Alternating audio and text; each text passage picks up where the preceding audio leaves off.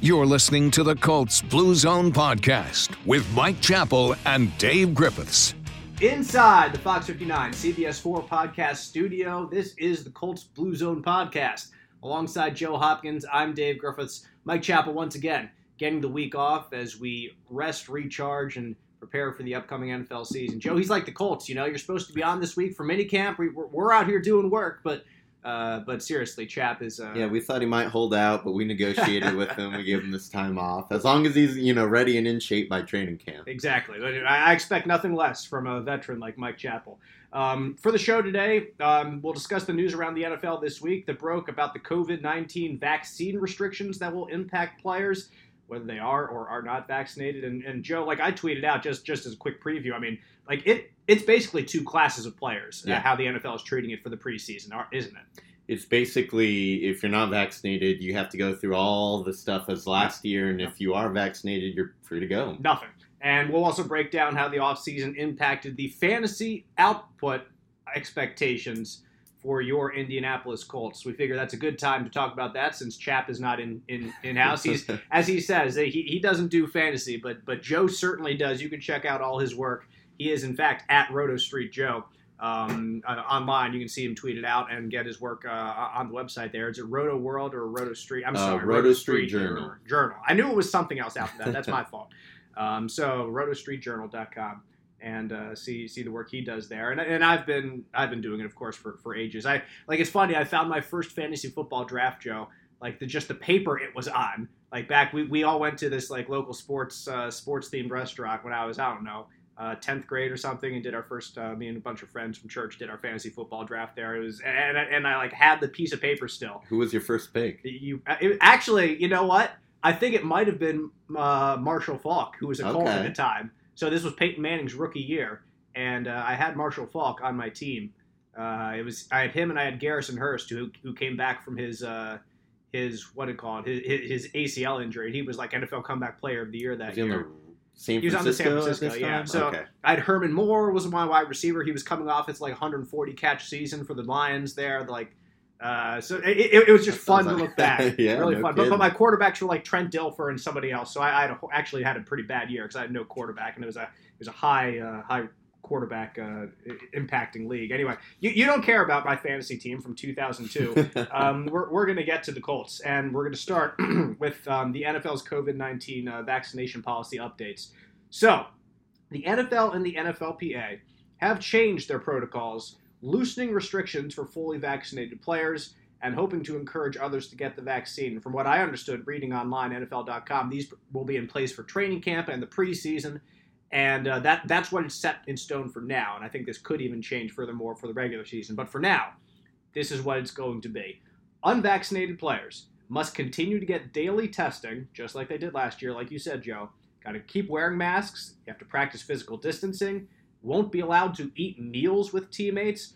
Not participate in any media or marketing activities while traveling. Not permitted to use saunas or steam rooms. Can't leave the team hotel while you're traveling or interact with people outside the team, and you have to quarantine after high-risk exposure events. So, like you said, all those things, pretty much everything that was happening last year. I think, I heard somebody say that they're not even going to be able to travel on the team plane. I don't know if that's true. So, anyway, I heard it. I'll look it up in a second when you go, Joe. But for vaccinated players, it's none of those restrictions. So they're really trying to get players who are on the fence to have a very clear and obvious reason to get the vaccine, that you don't have to jump through all these hoops in order to play football. Yeah, and this just screams to me competitive balance. Remember last year when Jonathan Taylor had to sit out a game because he visited, I think, his girlfriend who was deemed a high-risk exposure? Yep. So just not even players catching COVID, but not being vaccinated and being in close contact with someone who's deemed high risk could take a player out for a game or two.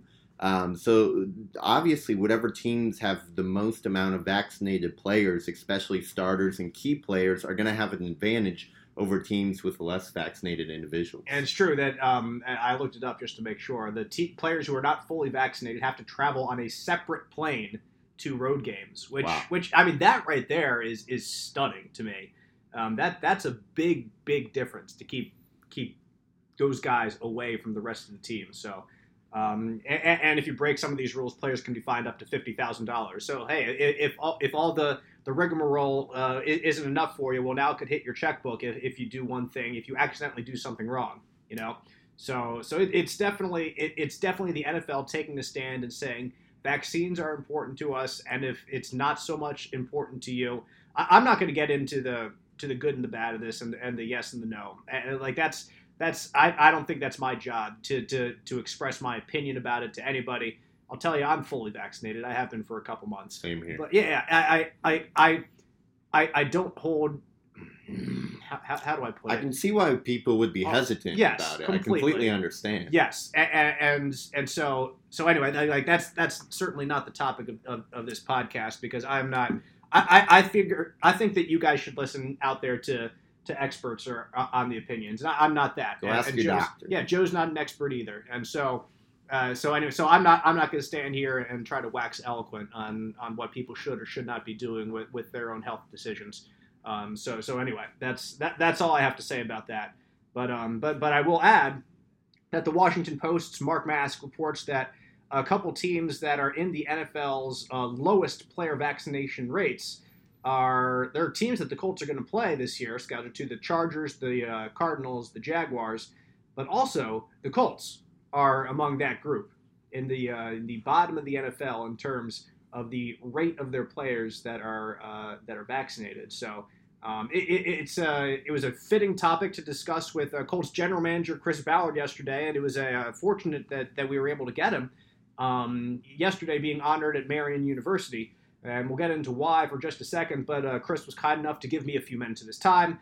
Obviously, I would have liked to spend an hour with him and talk about the cornerback depth for the coming year, but obviously the situation was quite different. That he was being honored at Marian University for some off the field work that he and his family do. But anyway, in our quick discussion, certainly had to bring up the issue of the vaccination policies, which just broke yesterday. So here's what Chris had to say about tackling this issue. And the question I asked was just how ardently, Chris, will he breach this topic with his players in a topic that can be a sticky situation. Chris, we've seen today the NFL release some COVID protocols for the new season. How ardently do you address this topic with your players in terms of the differences between vaccinated, unvaccinated, and what can be a sticky topic for some players? There's no doubt it can be a little sticky, but look, we give our players the choice. And, we're not going to mandate that everybody get vaccinated. It's a personal choice for everybody in our community and everybody in our country and everybody on our team. We're encouraging it. But saying that, we'll deal with whatever we have to deal with. We saw that we could handle what what we had to deal with last year, and whatever the numbers are this year, we'll deal with it again. So that's Chris Ballard on how the Colts are going to handle vaccination policies for the year. And Joe, I know that some teams are going to be more stringent than Chris Ballard sounds like he's going to be. It sounds like, at least for now, with the policies that are in place, that as much as they will encourage their players to get vaccinated, and I know that teams across the NFL have brought in experts to discuss things with their players, this is not a you do this or you're in danger of not making the roster. It doesn't sound like he is that ardently enforcing it to happen in this team at all. Yeah, it's another player-friendly approach from Chris Ballard and the Colts, kind of leaving it up to their choice. Obviously, it would benefit the team if they were vaccinated because they don't have to worry about close contacts. They can eat with their teammates. I mean, it'd really be much more enjoyable to be vaccinated, health concerns aside. But he's going to leave it up to the players. And I know every team's kind of handling this different. I think I saw Washington brought in experts to talk to their players. And then I saw an interview with Bruce Arians in Tampa Bay. They asked him if he brought in an expert. He said, "I'm the expert. Get vaccinated." That sounds like Bruce. Yeah. So every team's handling this differently, but I'm not surprised that Chris Ballard is taking a player-friendly approach. Yeah. And so anyway, the honor, as I was saying, at Marian University, they enshrined or inducted Chris Ballard, into the Clayton Family Circle of Honor on Wednesday evening. And that's an honor created to recognize individuals who exemplify the character-building qualities associated with athletics in a university community and to inspire Marian's faith, tradition, and values activated through athletics, among other ways. So as as was very obvious since Chris Ballard and his family arrived here in Indianapolis, Joe. They jumped right in, and he is quick to give credit to his wife, Kristen, who certainly plays a big role in a lot of the charitable work that the Ballard family is a part of, whether it's Make-A-Wish or the Gleaners Food Bank or so many other things. But at first it was, you do it because it's part of your DNA, and those are the people you obviously want to partner with, like Marion does with Chris. But they continue to do it because Indianapolis is home to them now, and he's been here for 4 years, going on 5 now, and he's a guy that makes other people in the city want to partner with him and with the Colts, like guys in the past, like Peyton Manning, like Bill Polian, like Chuck Pagano have. So the Colts are fortunate in that aspect to have a guy who is leading their organization, really, who has the support of the community behind him. Yeah, there's a reason he's running the Indianapolis Colts, basically. His character is top-notch, and that just kind of trickles down to the rest of the organization, what we see from Frank Wright, and their emphasis on bringing in high-character players and high-character coaches into their building. Obviously, what the fans care most about is wins and losses. As they should. As they should, yes. Absolutely. That's what they're supposed to do. But at the same time, it also feels good to be able to hang your hat on that the people you're rooting for are also good people off the field. And Colts fans will no doubt likely be hoping to have some good fantasy impacts from their favorite Colts this year. Joe is excited. I'm excited. I love this podcast that we do every year, and who knows? Well, I'm sure we'll be eating our words in September and October. But it's always fun to see how the preseason expectations turn into regular season reality year after year. Yeah, and we'll probably do another fantasy show as we get closer to draft time. Yeah. But things change just from the offseason. Players drafted, free agency, so it's fun to talk about whose stock might have gone up and down. Well, the highest stocked Colt from last year was certainly rookie running back Jonathan Taylor. Finished as the number 6 running back in the 2020 season in PPR leagues.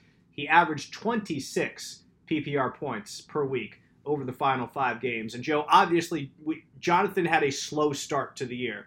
And when you looked at some other rookies that were starting faster, it was like, what's going on with this guy? Especially after he jumps in really to more of a full-time role with the injury to Marlon Mack. But as the season went on, he got better, obviously. He felt more comfortable, obviously. So at the end of the year, he was at his absolute best, I think. When you're talking about ceilings, I think we saw what Jonathan Taylor's ceiling can be in his rookie year. Now it's a matter of making it consistent and being able to do this on a week-to-week basis in the NFL. And he could be a top 10, top 15 pick in fantasy drafts for the next 5 or 6 years of his career. Yeah, he's a guy who, we saw, like you said, that ceiling 26 points a game is pretty ridiculous. Mm-hmm. And if it wasn't for a couple games with 19.5 fantasy points, we could have just said he scored over 20 fantasy points for the final 5 weeks. He was an absolute beast. There are some things that concern me with Jonathan Taylor this year, especially him being drafted so high. He's currently, his average draft position on ESPN.com is 9.6, so he's going around the 9th or 10th overall pick, right after running backs like McCaffrey, Cook, Henry, Kamara, Saquon Barkley, and Ezekiel Elliott. Those are the running backs going ahead of him, and I can't really argue with any of those. No, you really can't.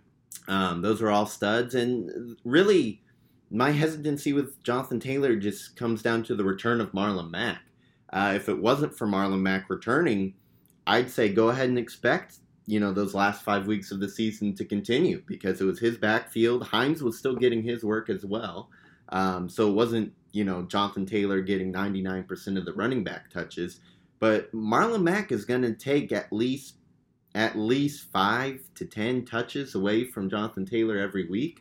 And I don't think that's insignificant. So I still view Jonathan Taylor as probably a RB1, a top 12 running back, but kind of in that back end, and his ceiling doesn't jump up again unless something happens to Marlon Mack or Nyheim Hines. Yeah, I agree. I think that you can't think that Jonathan Taylor is going to be a top 5 running back in fantasy this year. Like you said, there are some other guys who are workhorses who are in front of him, barring injuries, of course, as always, if another, God forbid, injury happens to Marlon Mack and then Jonathan Taylor really has to take over the reins, then immediately he becomes what he was at the end of last year. And you would expect that. But as it is, with Mack there, with Hines still there as well, there is a glass ceiling for what Jonathan Taylor can achieve. And if he's any higher than running back 6, I would be absolutely stunned. And I think you're right. I think the bottom half of RB1 is a good bullet or a good target to get Jonathan Taylor. And if he slips to RB2, then fantastic. Yeah, round 2, gobble him up. Absolutely, 100%. I think there's incredible value there. Maybe if you pick at the end of the first round in a snake draft and you're able to get him there, fantastic. Yeah. Or in the start of the second round. So that's that's what I would love to have him. Couple running backs going right after him are Nick Chubb, Aaron Jones, and Austin Eckler. And I kind of associate him more with that group than the Elliott's and Barkleys and Cooks, because that group all kind of shares work as well. You know, Nick Chubb I think is a great comparison, because Nick Chubb is, if Kareem Hunt wasn't there, he might be the first overall pick in fantasy. But because he shares that backfield with another talented running back, he just gets less opportunities. And that's the way you need to look at Jonathan Taylor as well. And there might be some weeks where Jonathan Taylor only gets like 8 carries and maybe 2 catches because Marlon Mack gets hot.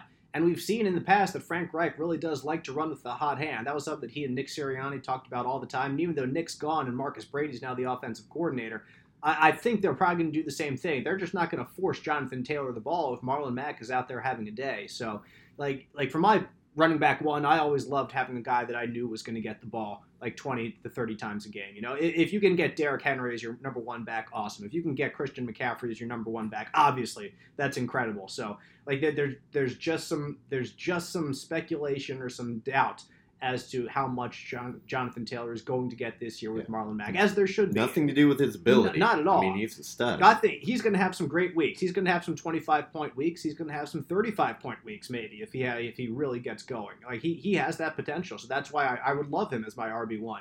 But if I'm picking in the top half of the first round, it's probably not going to be him. It's probably going to be someone else who has a little bit higher of a ceiling.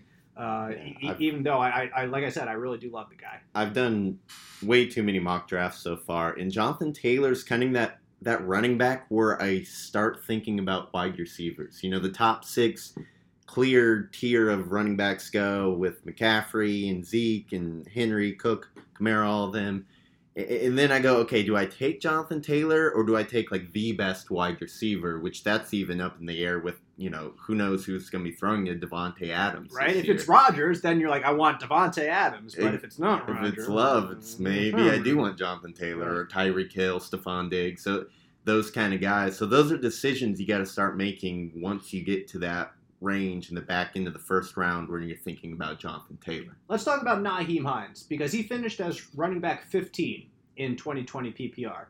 And Joe, I think if you asked most people around, most Colts fans, they would be surprised that he was I was that surprised high. when I looked that when you up. put it all together. So he set career highs in almost every statistical category in 2020, including yards per rush, 4.5 or 4.3 rather, and yards per reception at 7.7. He had nearly 5 targets per game in 2020, and his 76 total targets were the 3rd most among running backs. He's being taken right now as the 38th running back off the board average on ESPN. Average draft position at 142.3. I think that Marlon Mack's return impacts Jonathan Taylor far more than it impacts Nyheim Hines. Hines is still going to have his role. And he hates the term like gadget guy, and I'm not going to call him that.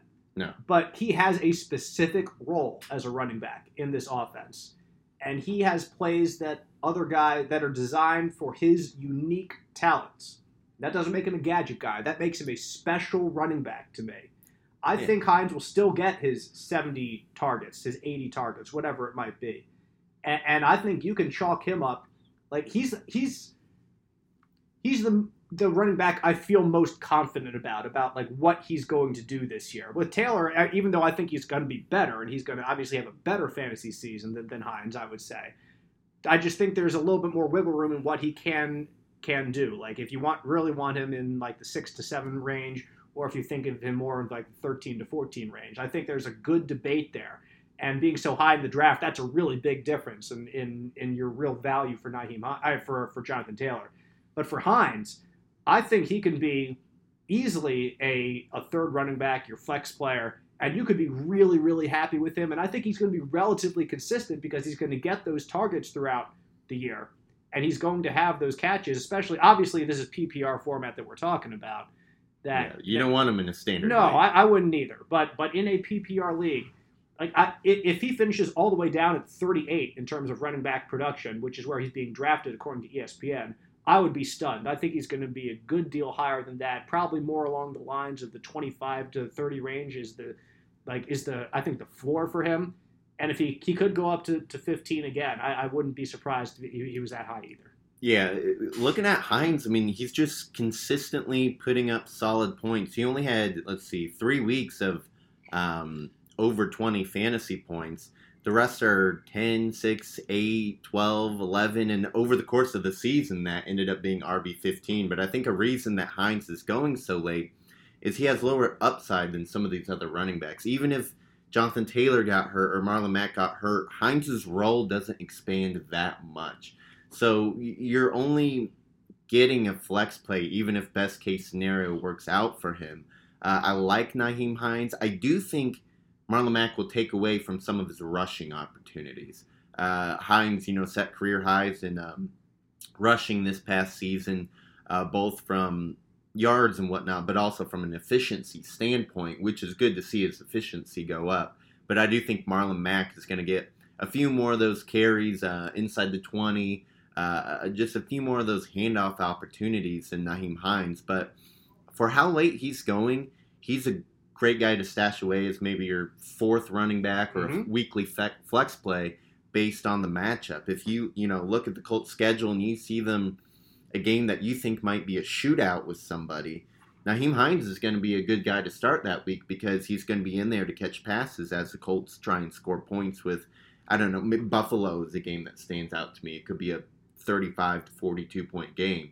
So Nyheim Hines is a solid player, low ceiling, high floor the other thing I wanted to say, I think a fair way to put it is he's not a gadget guy, but he fills a gadget role in the Colts offense, so to speak. I think he can do far more than the quote-unquote gadget player, but what he's asked to do kind of makes people say the word gadget a little bit. You look at some of those running backs that are being taken around him, Joe, and you look just slightly above, you see Ronald Jones from Tampa Bay, who's behind Leonard Fournette, obviously, on their depth chart. You see Damian Harris at New England, A.J. Dillon at Green Bay, Devin Singletary in Buffalo.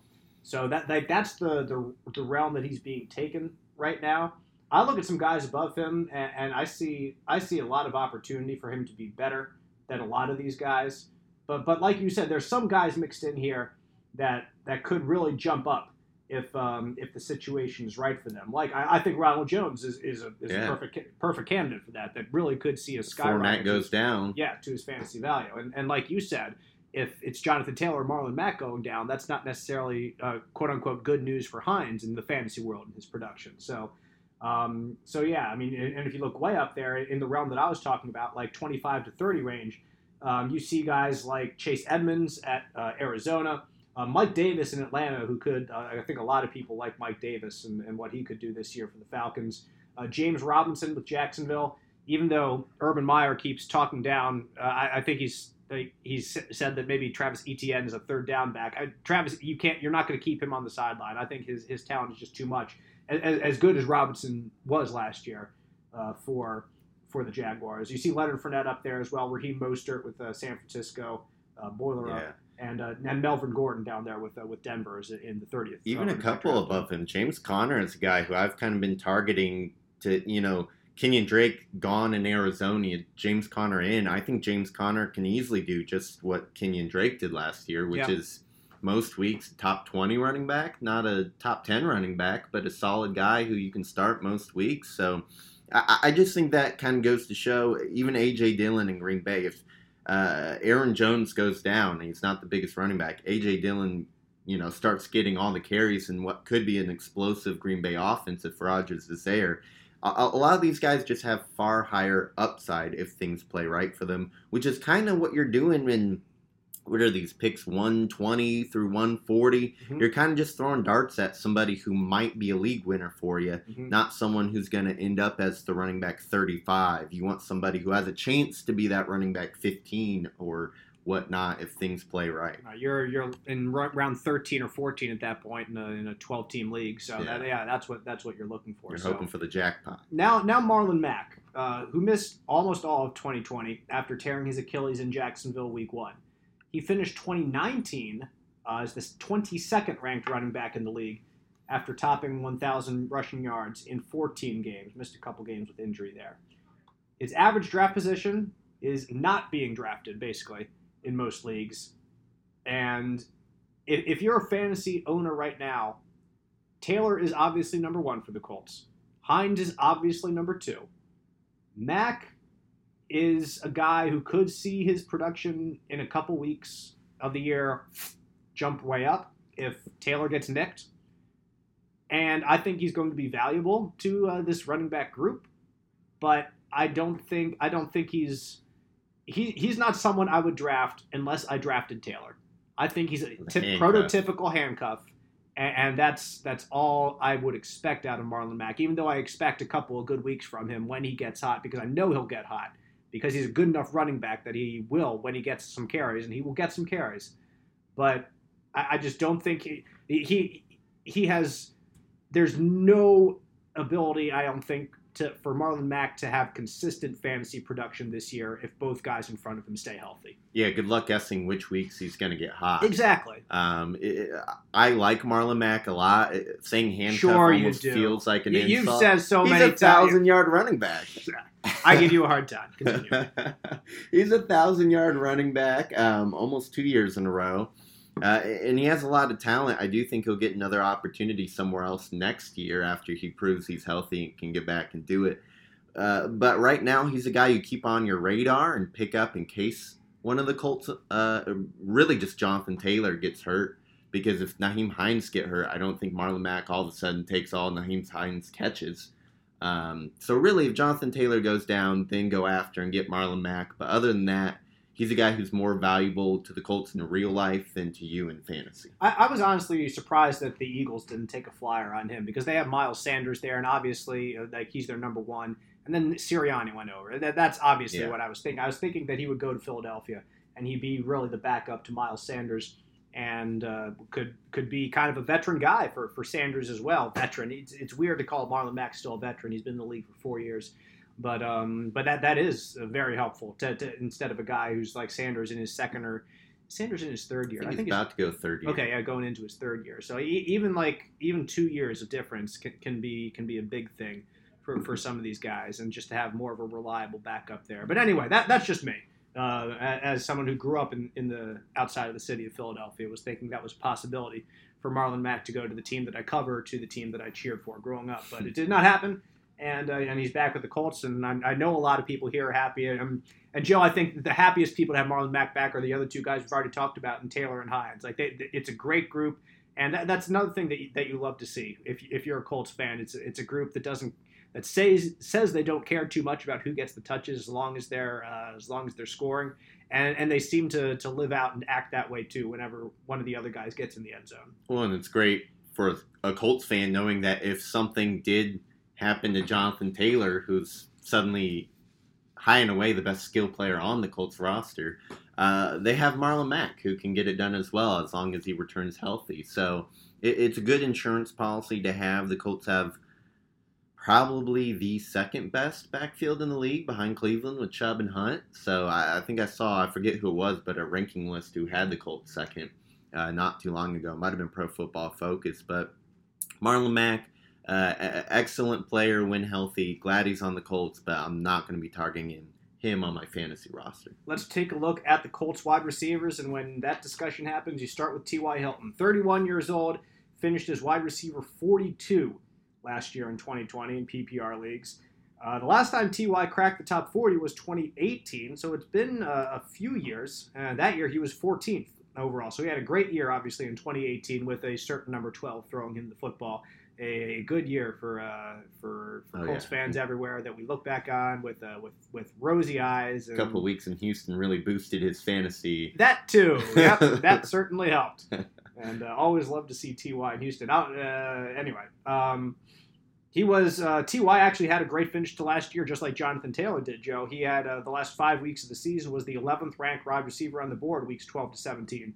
So he got something going there with Phillip Rivers. And that was a storyline throughout the start of the year. It's like, will T.Y. show up? Will T.Y. show up? And there were some times when Phil went deep and just drew some pass interference penalties, which are all great, but they don't do anything for the fantasy manager in us, you know? So it was crushing to see that for the fantasy guy who had T.Y. Hilton. I remember the one week someone asked me if they should start T.Y. Hilton. It was against the Vikings, and I said, do it. And that was the week he lost it in the sun and dropped. Yeah, it was like should have been a 50-yard touchdown. And the guy didn't watch the game. He came to me afterwards like, what the hell, man? Why did you tell me to start T.Y.? I was like, did you see? He dropped a 50-yard touchdown. That would have completely changed your week. Yeah. But, yeah, it seemed like early in the season things just weren't connecting with Hilton. He still looked fast. He still looked like himself out there. Maybe not 25-year-old T.Y. Hilton, but 2018 version.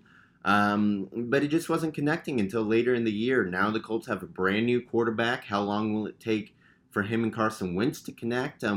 We have kind of spoken about, we think Wentz might be a better fit with Hilton, just from his ability to go deep a little more. Yep. I mean, what was his quote a few weeks ago when they asked about his arm strength? He says, we can't give away all the secrets, or as he's smiling ear to ear. Yeah, something coy like that. So, I don't know. I feel like last year I said T.Y. Hilton is going to be a good value in the middle rounds, and that did not turn out to be true until you probably cut him by week 11 or 12 when he started turning it on. But I think there is a realm of possibility where T.Y. Hilton cracks 1,000 yards, maybe gets 5 or 6 touchdowns, and is a solid wide receiver, probably wide receiver 3. I'd be surprised if he was a wide receiver 2 or better. I completely agree, and I think that's T.Y.'s. Like, I don't think that he's going to, by any stretch, approach his 80 or 90 catches that he got that one year with Luck. That's not in the cards. That's not what we should expect.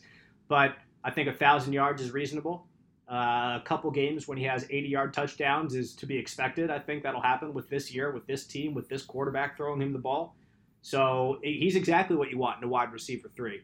A guy that can have a huge week. If you go to Houston and you catch 4 balls for 147 yards and 2 touchdowns, like that's exceptional for a wide receiver 3. But then you're also going to get weeks where he has 3 catches for, I don't know, 27 yards, and that's it. That's what it's going to be with T.Y. this year, because you have a lot of other guys you're trying to get the ball to, and Carson can't just completely can't lock in on him going. You don't want Carson to do that, really. That's something that this coaching staff is trying to keep him from doing, is just slinging it out there and taking all these chances all the time. That's not in Frank Reich's DNA. So he'll get some opportunities, but it's not going to be consistent production. And like you said, for a wide receiver 3, somewhere between wide receiver 25 and 36, that would be. I think that's a very reasonable expectation for him, since he finished 42 last year, to see a slight bump in production because of the quarterback he has throwing him the ball. Yeah, I agree with that. And I think all these wide receivers, we'll go through the top couple here. We'll talk about Pittman and Campbell.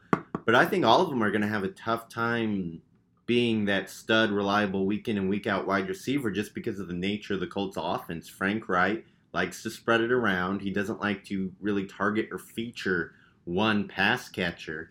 It was hard enough to get him to feature Jonathan Taylor last year, let alone a wide receiver, which is good in real life football. It keeps the defense guessing.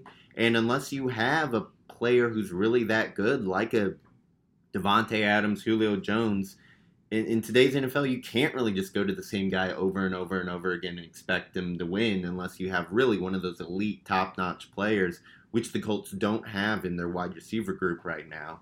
So I think T.Y. Hilton, I mean, he's being drafted 143rd overall. I think he could be a good value late in drafts. And if not, he's costing you a lot less this year than he did last year, where you might have wasted a 5th or 6th round pick. Here's a good question for T.Y. Since his average draft position is 143 and Nyheim Hines is 142, who would you rather have on your team, T.Y. Hilton or Nyheim Hines? Probably T.Y. Hilton. Think so? Yeah. Okay. I might lean toward Hines myself, but I think you can certainly make the argument either way.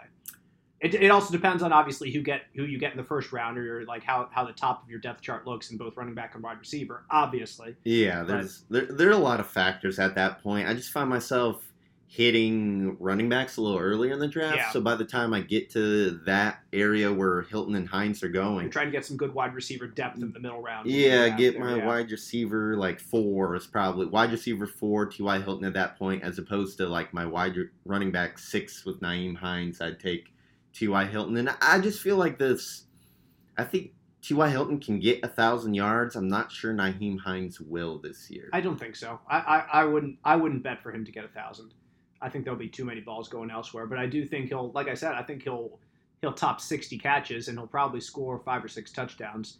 I wouldn't be surprised if those are some of his numbers. So yeah. But again, with Ty, if he gets like 70 catches, and he will top 1,000 yards, I think if he gets 70 catches, and he gets 6 touchdowns or something like that. So he's just gonna have, I think, more yardage under his belt. But I think their touchdown numbers might be about the same, if that makes sense. Yeah, and they're kind of opposite players in the sense of Nyheim Hines is going to get you 8 to 12 points just about every week. You can count on it. Where Hilton, he'll get you like 25 one week, and then 8 another week, and he's going to be all over the map. Where Hines is going to be more consistent, but not quite as high of the weekly ceiling. If there's a week where Nyheim Hines is your game winner and gets you 30 points, I'd be surprised. That'd be pretty rare. And Ty right now being taken as the 53rd receiver off the board. Again, I think he should be a little bit higher than that, but some other wide receivers around there: Mike Williams out of the Chargers, Jalen Reagor, the Eagles,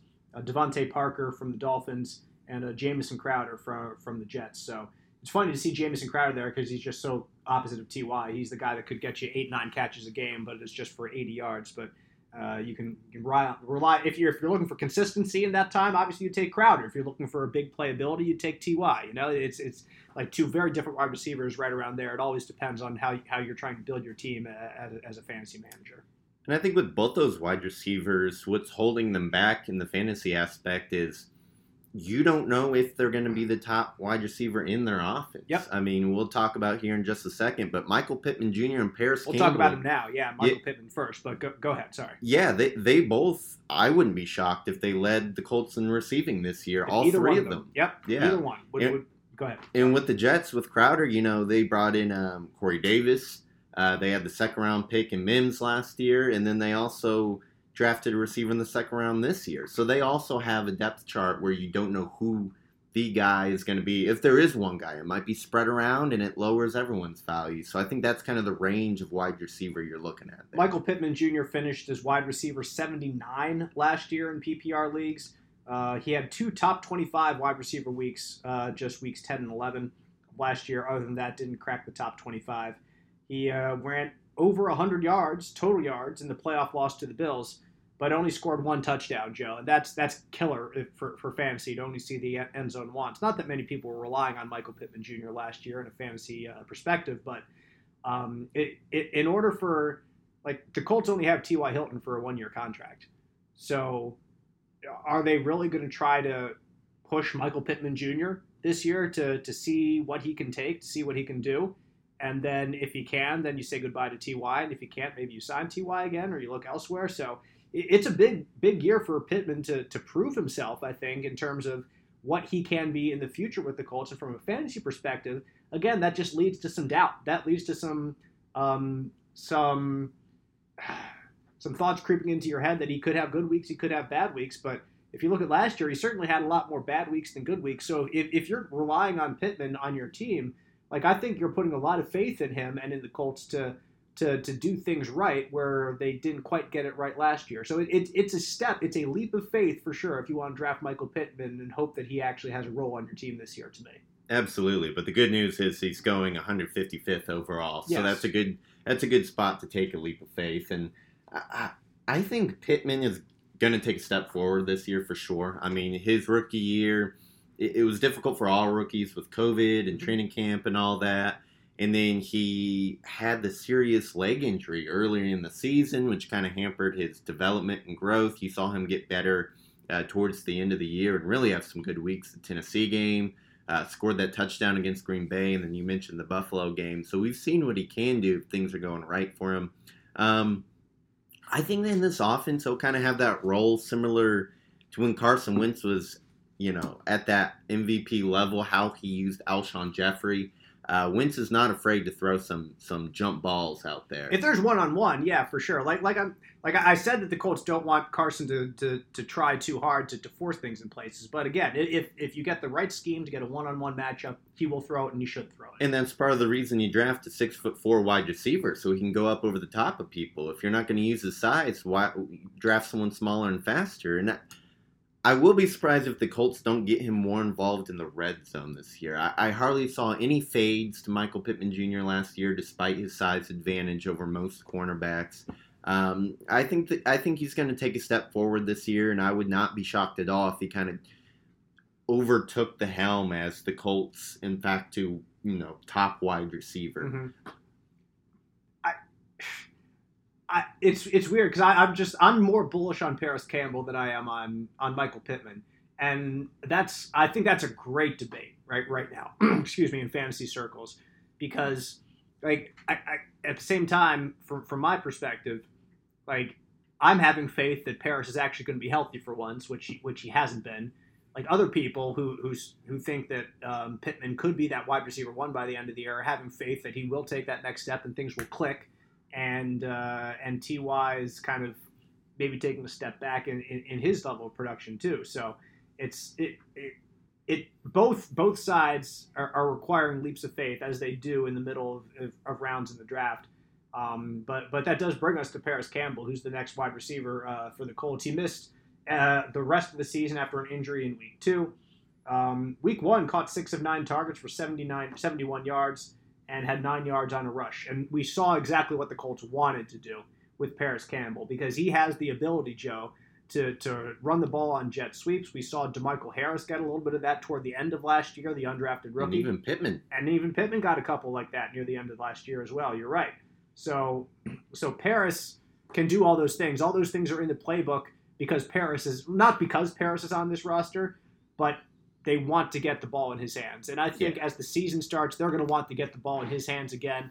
Just like Jonathan Taylor. They want to get the ball in his hands because he can turn the 5-yard run into a 60-yard run. Same thing with Paris. If he makes one guy miss, if you get him on the right slip screen or whatever on a quick slant, and he just gets 1/2 step ahead of his defender, you can turn the short gain into the big play. And Paris is that guy that can do that. So I think he could have some really big weeks this year if he stays healthy. I agree. And if I had the same amount of confidence in his health as I did Pittman Jr.'s health, I would probably side with him scoring more fantasy points. Kind of baked into my personal belief that in most drafts I would go Pittman over Campbell is the injury concern. Because I do think Paris Campbell fits better into this offense. Frank Wright I haven't seen, like I said, we didn't see the fades to Pittman Jr. or those those jump balls where he takes advantage of his size. But we saw in week 1 all those quick passes, those slants over the middle where Paris Campbell is just going to dominate. And it's hard for any cornerback, no matter how fast they are, to stay with a guy with that much speed. I just don't know how healthy he's going to stay. If he stays healthy, 1,000 yards is, I think 800 yards is the floor for Paris Campbell. But that's a big if, him staying out of the trainer's room and staying on the field. So honestly, all 3 of these guys are pretty equal in my head as far as who leads the Colts in receiving. It's all around that 33% chance because I see the reasons why they might succeed and also the reasons they might fail. But I think the biggest thing holding all 3 of these guys back is how much the Colts are going to spread the ball around. Mm-hmm. I agree. And right now, being the 63rd wide receiver off the board, that means he's going as wide receiver 6. And I would love to have Paris Campbell as my 6th wide receiver on a fantasy team. I think that would be a great spot to have him, and he could jump up into a flex or a number 3 wide receiver by the end of the year if he's staying healthy. Excuse me. And you see exactly what the Colts are able to do with him through those first couple weeks. So I would love to have him on my team. It all depends on who's throwing him the ball. And, of course, the Colts want that to be Carson Wentz for now and into the future. And, Joe, I find it funny that as down as everyone was on Carson Wentz last year, he was still the 11th ranked quarterback in the league. So he's starting quarterback in a 12-team league, albeit at the bottom, through the first 12 weeks of the year before he was benched. Yeah. So he still put up some numbers. And I would expect him to put up some numbers again. The problem with Carson was he would get 2 or 3 touchdowns and then 2 or 3 interceptions. And from a team perspective, in trying to win a game, that's bad, obviously. From a fantasy perspective, you can somewhat live with that, especially if it's in a shootout or he's trying to come back late, so you're getting some of those garbage time yards. So Carson Wentz's fantasy prospectus could be even better than his general playing prospectus for the Colts, assuming he stays healthy again. I think that's always something we're talking about, when people stay healthy. So right now, Carson is going as the 24th quarterback off the board in ESPN, which is ludicrous to me that he's going that low.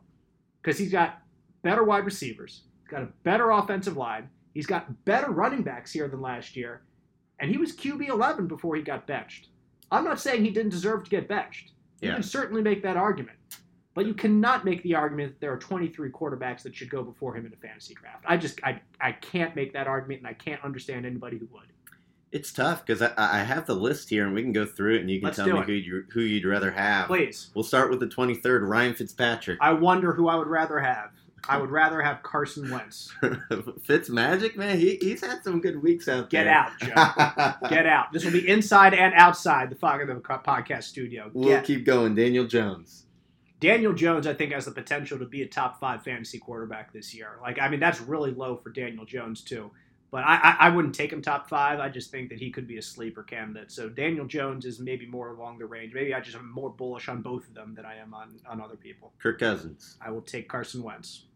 Ben Roethlisberger. I'll easily take Carson Wentz because Ben scares the heck out of me. Yeah, he does. Speaking of scary guys, Deshaun Watson. Oh my gosh! If I had like a good number one, if I had Patrick Mahomes, then I would easily take Deshaun Watson as my backup and be living the high life maybe if he actually plays this year. But there's no way that I can take him as a starting quarterback. Based on what we know now in the middle of June, hopefully we'll see some more definite results on that closer to the season. Yeah, this one I'm surprised with how high he's going. 18th. Tua Tagovailoa. No, I don't want Tua. No. There's no way. I wouldn't draft Tua in any fantasy league. Baker Mayfield, Justin Fields, Matt Ryan, Trevor Lawrence. Justin Fields, get out of here. Get out. I'm not going to believe that the Bears drafted a good quarterback until I see it. So we'll see about that. I would not draft Justin Fields over Carson Wentz. Only thing about Fields is he can run, and we know how valuable that is in fantasy. He can. So even if he throws 2 picks, if he runs for a touchdown, or 60 yards, you make a good point. But I'd still rather have Carson. So he's kind of in that range. I do think Carson Wentz is being undervalued just because of the narrative of how bad he was last year, which I think the narrative of how bad he was is worse than how bad he actually was. And the other thing about Carson Wentz, you got to remember that you're not going to get from Phillip Rivers is he's going to give you a little bit of rushing ability as well. I mean, he'll give you a nice floor. Well, he'll probably get 20 to 40 yards rushing per game and probably 3 or 4, maybe 5 rushing touchdowns. I was going to guess 2 to 3, but I think 5 is really thinking highly. But I would say 3 is a good guess for his rushing touchdowns, which, like you said, very valuable. Big boost for a quarterback. So I don't think Carson Wentz is a bad quarterback to have as maybe your QB2. I don't want him as your QB1 simply because there's so many other good quarterbacks, and the Colts aren't going to ask him to throw the ball 500 times. They're going to be a running team first, and we saw the weeks where even when Phillip Rivers had a good week and passed for 300 yards, he'd only have 1 touchdown because Jonathan Taylor can just pound it in once you get that close. Or if they get weird and use Trey Burton, some kind of weird formation. So I don't think Wentz is going to have the 30, 35 touchdowns. He's probably going to be a nice, 10 to 15 picks, 25 passing touchdowns, and he'll probably run for 3 or 4 more. So he'll be a nice QB2, but I don't want him as your top guy. And certainly a plug-and-play option for a bye week. If you're looking for a starting quarterback, you have to obviously do all that. Just a streamer. If it's a good matchup, put him in. You can certainly use him. So that's Carson Wentz. Let's go to the tight ends. Mo Alley Cox, the 29th ranked tight end in 2020, was tight end 7 in weeks 2 to 4. He had a good stretch there. And Jack Doyle, of course, was out in weeks 2 and 3. So when Jack was out, Mo got a little bit more work. He's not being drafted in most leagues. And I wouldn't think that he would be drafted in many leagues either, because Jack Doyle is still kind of your top tight end. Mo is a guy who's taken steps from being just a free agent guy who's a college basketball player, and he's made some incredible catches and really fun plays. Just to see him running through the middle of the field last year, and that one catch that he had, like turned around, no one's in front of him. It was the funniest thing. See Mo just chugging along in the middle of the field. But I wouldn't draft him, I don't think, as a tight end in any league. No, none of the Colts 3 tight ends, I included Kylan Granson, are being drafted right now, and for good reason, because the Colts just spread it around so much. Yep. They use all 3 of their tight ends, and if you could combine all 3 of them into one tight end, they'd probably be a top 5 guy. I didn't do the math on that. I probably should have before the show. Gosh, Joe. I know, but the Colts, and that's kind of the theme of what we've talked about so far. The Colts are going to spread it around. They got 3 running backs who are all going to be involved. All 3 top receivers are going to be pretty close to equally involved, maybe week to week, depending on matchups. One guy will get 10 targets when the other 2 get 5, but over the course of the season, I would imagine they're going to be equally used or close to it. Carson Wentz is a QB2, and then the 3 tight ends are really just sharing the wealth there. So when one guy isn't really featured, it's hard to count on him on fantasy, especially a tight end where you only start 1. And here's the thing about early in the season, too, because if the Colts aren't going to start Eric Fisher week 1 at left tackle, they're going to start Sam Tevy, and they're going to want to keep a tight end in to help him out over there. It's just going to happen. So there's going to be even fewer opportunities for the tight end to score some points early in the year. So maybe later in the year, one of these guys gets hot, and you might be able to pick them up as a free agent. But again, if you're drafting them, I just think there's going to be even less tight end production at the start of the year consistently for the Colts because of that situation. So I think we all agree it's probably best to stay away from tight ends. But eager to see what Kylan Granson can do, no doubt about that. That doesn't mean that I'm going to draft him for my fantasy team for sure. Kicker, your boy, Rodrigo Blankenship, the number 6 kicker in 2020 leagues, but being drafted 11th this year on ESPN, average draft position 165 down there. Disrespect, Joe. Respect the specs. That's right. So I was surprised to see him fall like 5, 6 spots. You figure the Colts are probably going to be a good scoring offense, but that's what a lot of people do for kickers. You look for high scoring offenses and you try to draft that kicker, and you figure you'll be okay.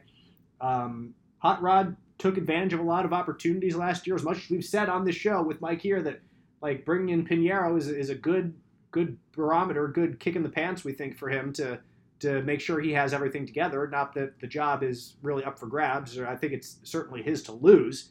I don't think he's going to lose it.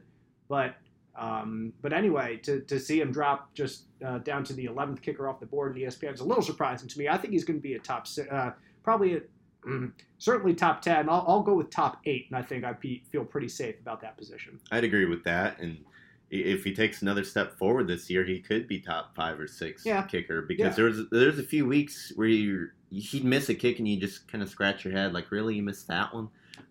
So if he gets his consistency a little better there, he might be even higher scoring. And he's in a good offense. I like to target the kickers and offenses you think are going to be good but not great, because I want them kicking field goals, not extra points. Yes. And I think that's what the Colts offense is going to be. I don't think it's going to be a top 5 offense up there with the Bills and Chiefs, but I think it's probably going to be a top 10 offense. So I'm going to be targeting Blankenship in my fantasy draft sets for sure. I think he's easily going to be a top 10 kicker, absolutely, as long as he can beat out Pinheiro. And I think that might be what's driving down his draft position at this time of year, just the uncertainty with the Colts bringing Pinheiro in. But I think by the time August rolls around, that's not going to be a question anymore. Now the Colts defense, the 3rd highest scoring defense in 2020, and has spent 12 weeks as a top 10 fantasy defense, which were the most in the league. That's a great stat, Joe. Good job. But right now they're being picked as, again, the 11th, just like Hot Rod, the 11th defense and special teams off the board. Again, a big drop from 3rd all the way down to 11th. What you lost in Justin Houston was a guy who had 10 sacks, so that's obviously a loss, and you're bringing in a rookie, Kwity Paye, to try to fill those shoes. That's a big ask. and also in Justin Houston, a guy who gets safeties, it seems like, every year. But that's true. Yeah, so those were big gets for the Colts to have some safeties, and I think Houston had one or two of them last year. Maybe he had one taken. I forget exactly what it was, but anyway, I know he had at least one. So that's really the biggest change, I think, for the Colts defense. Other than that, Anthony Walker's gone too. We'll give him that. Houston and Autry, so the two and pass rushers. And Autry, yeah. So you're thinking dropping them down a little bit because of that, and I get that. But I still think the Colts are going to have a good scoring defense because, again, that's what like Matt Eberflus wants to do. He wants to be aggressive. You want to take the ball away. There's a lot. It's not quite a I don't know what I'm trying to say, but I just think they're better than the 11th scoring defense. This defense is keeping on growing, I think, and if your defensive ends can approach the production, not even have to match it, but can approach the production of those first two, I think everyone else is in pretty good shape. Your safeties are 1 year better, both of those guys. I think it's a really underrated position on the team. Xavier Rhodes had a really good first year with the Colts. He's back. Kenny Moore keeps getting better year after year. Darius Leonard keeps getting better year after year. Bobby Okereke keeps getting better year after year. So there's a lot of reason to think that this defense will be pretty darn good, but they could see a dip in production because those sacks matter, safeties matter. In terms of a fantasy perspective, I don't know if it'll be quite as high scoring as last year, but I would certainly think the Colts will be a top 12, so a starting fantasy defense most of the time. That a lot of times defenses are obviously based on the matchup that you're facing, so you want maybe two on there so you can go back and forth. But for the most part, more weeks than not, the Colts, I think, will be a consistent defensive performer that give you some points. And heck, if they don't have to play Deshaun Watson twice a year anymore. Would be better. That'd be nice. Mm-hmm. I would probably rank the Colts as maybe around the 6th defense. You know, they were 3rd last year, maybe 6th or 7th this year. Just because the sacks are a big question mark, you're relying on some unproven players there. Not only to get you your sacks and your strip sacks, but also to put pressure on the quarterback to force them into some bad throws that lead to interceptions and whatnot. So I think the Colts defense might take a step back just because of the pass rush. But, you know, relying on young players who are unproven can go both ways. Kwity Paye might be a stud year one and get you 10, 11 sacks. And then maybe Tyquan Lewis steps it up and gets 6. I don't think that's crazy to think maybe Tyquan Lewis can get you 6 sacks. And then all of a sudden you're pretty close to the production of Houston and Autry, who I think both had around 8 last year. So I think the Colts might take a slight step back on the pass rush department, but I don't think it'll be as drastic as some people think just because the names aren't as familiar. Here's another thing with drafting the Colts defense, too, because you're looking for defenses that'll produce for you early in the year. And I don't know if the Colts defense is going to produce that much early in the year, Joe. Week 1. Exactly. Week 1 is Seattle. So you got Russell Wilson in there. Week 2 is the Rams. They have a good offense. Week 3, Tennessee. Yeah. Real good offense. Exactly. A.J. Brown, Julio Jones, Derrick Henry. And finally in Week 4, you get Miami, but you're in Miami. So that's at least one thing that's a little bit. They got better too. Will Fuller. Next week is at Baltimore with Lamar Jackson. Then finally Houston, and if Deshaun Watson is back, that doesn't make you feel very good. You're at San Francisco the week after if Jimmy Garoppolo was back and healthy. 2 years ago, they made the Super Bowl for crying out loud. Then Tennessee again. Then finally the Jets. I mean, the start to this season is just rough.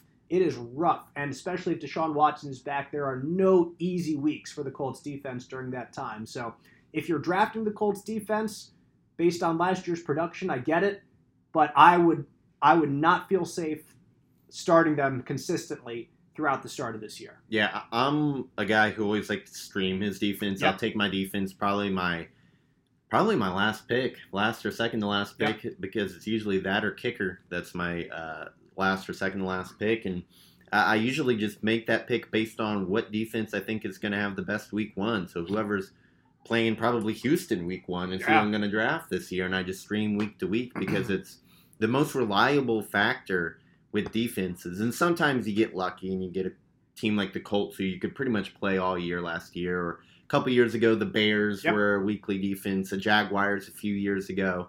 But for the most part, unless you get lucky and strike gold with one of those defenses where you can just set it and forget it, you need to stream, and the most reliable indicator of defensive points is how crappy the offense they're playing is. And so you just chase whoever's playing the worst offense every week, and there you go. So, and like we said, it's going to be tough, we think, at the beginning of the year. Maybe the Rams in that first one is one that you can maybe slow down a bit if things go slowly with Matthew Stafford. I don't know. I'm grasping at straws here, though. Yeah. But other than that, on Cam Akers. Yeah, me too.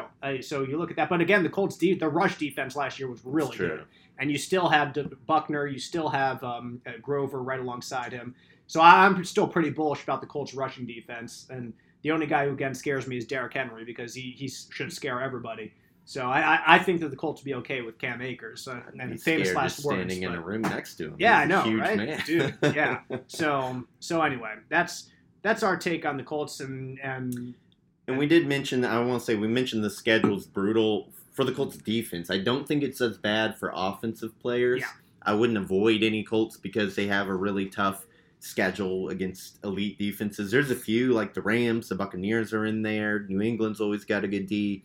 But they don't consistently. Like, a team I would avoid is the Bengals. They play the Steelers twice, the Ravens twice, and the Browns twice. All three probably have a top 10 defense. Mm-hmm. So I know there's a lot of hype with the Bengals, but when you look at that division, probably the best defenses in the NFL. So, but I don't think the Colts are anywhere near that. So I wouldn't avoid any of their offensive players because of the schedule. And something that can always, to me, when I'm drafting, you can always break a tie, at least maybe between two guys you're considering, is who the team is playing during the prototypical playoff weeks.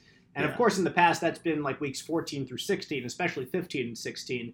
But now with the extra week, of course, the NFL season, it's becoming weeks more so 16 and 17 are your semifinals, your finals, typically, before the final week of the year, week 18.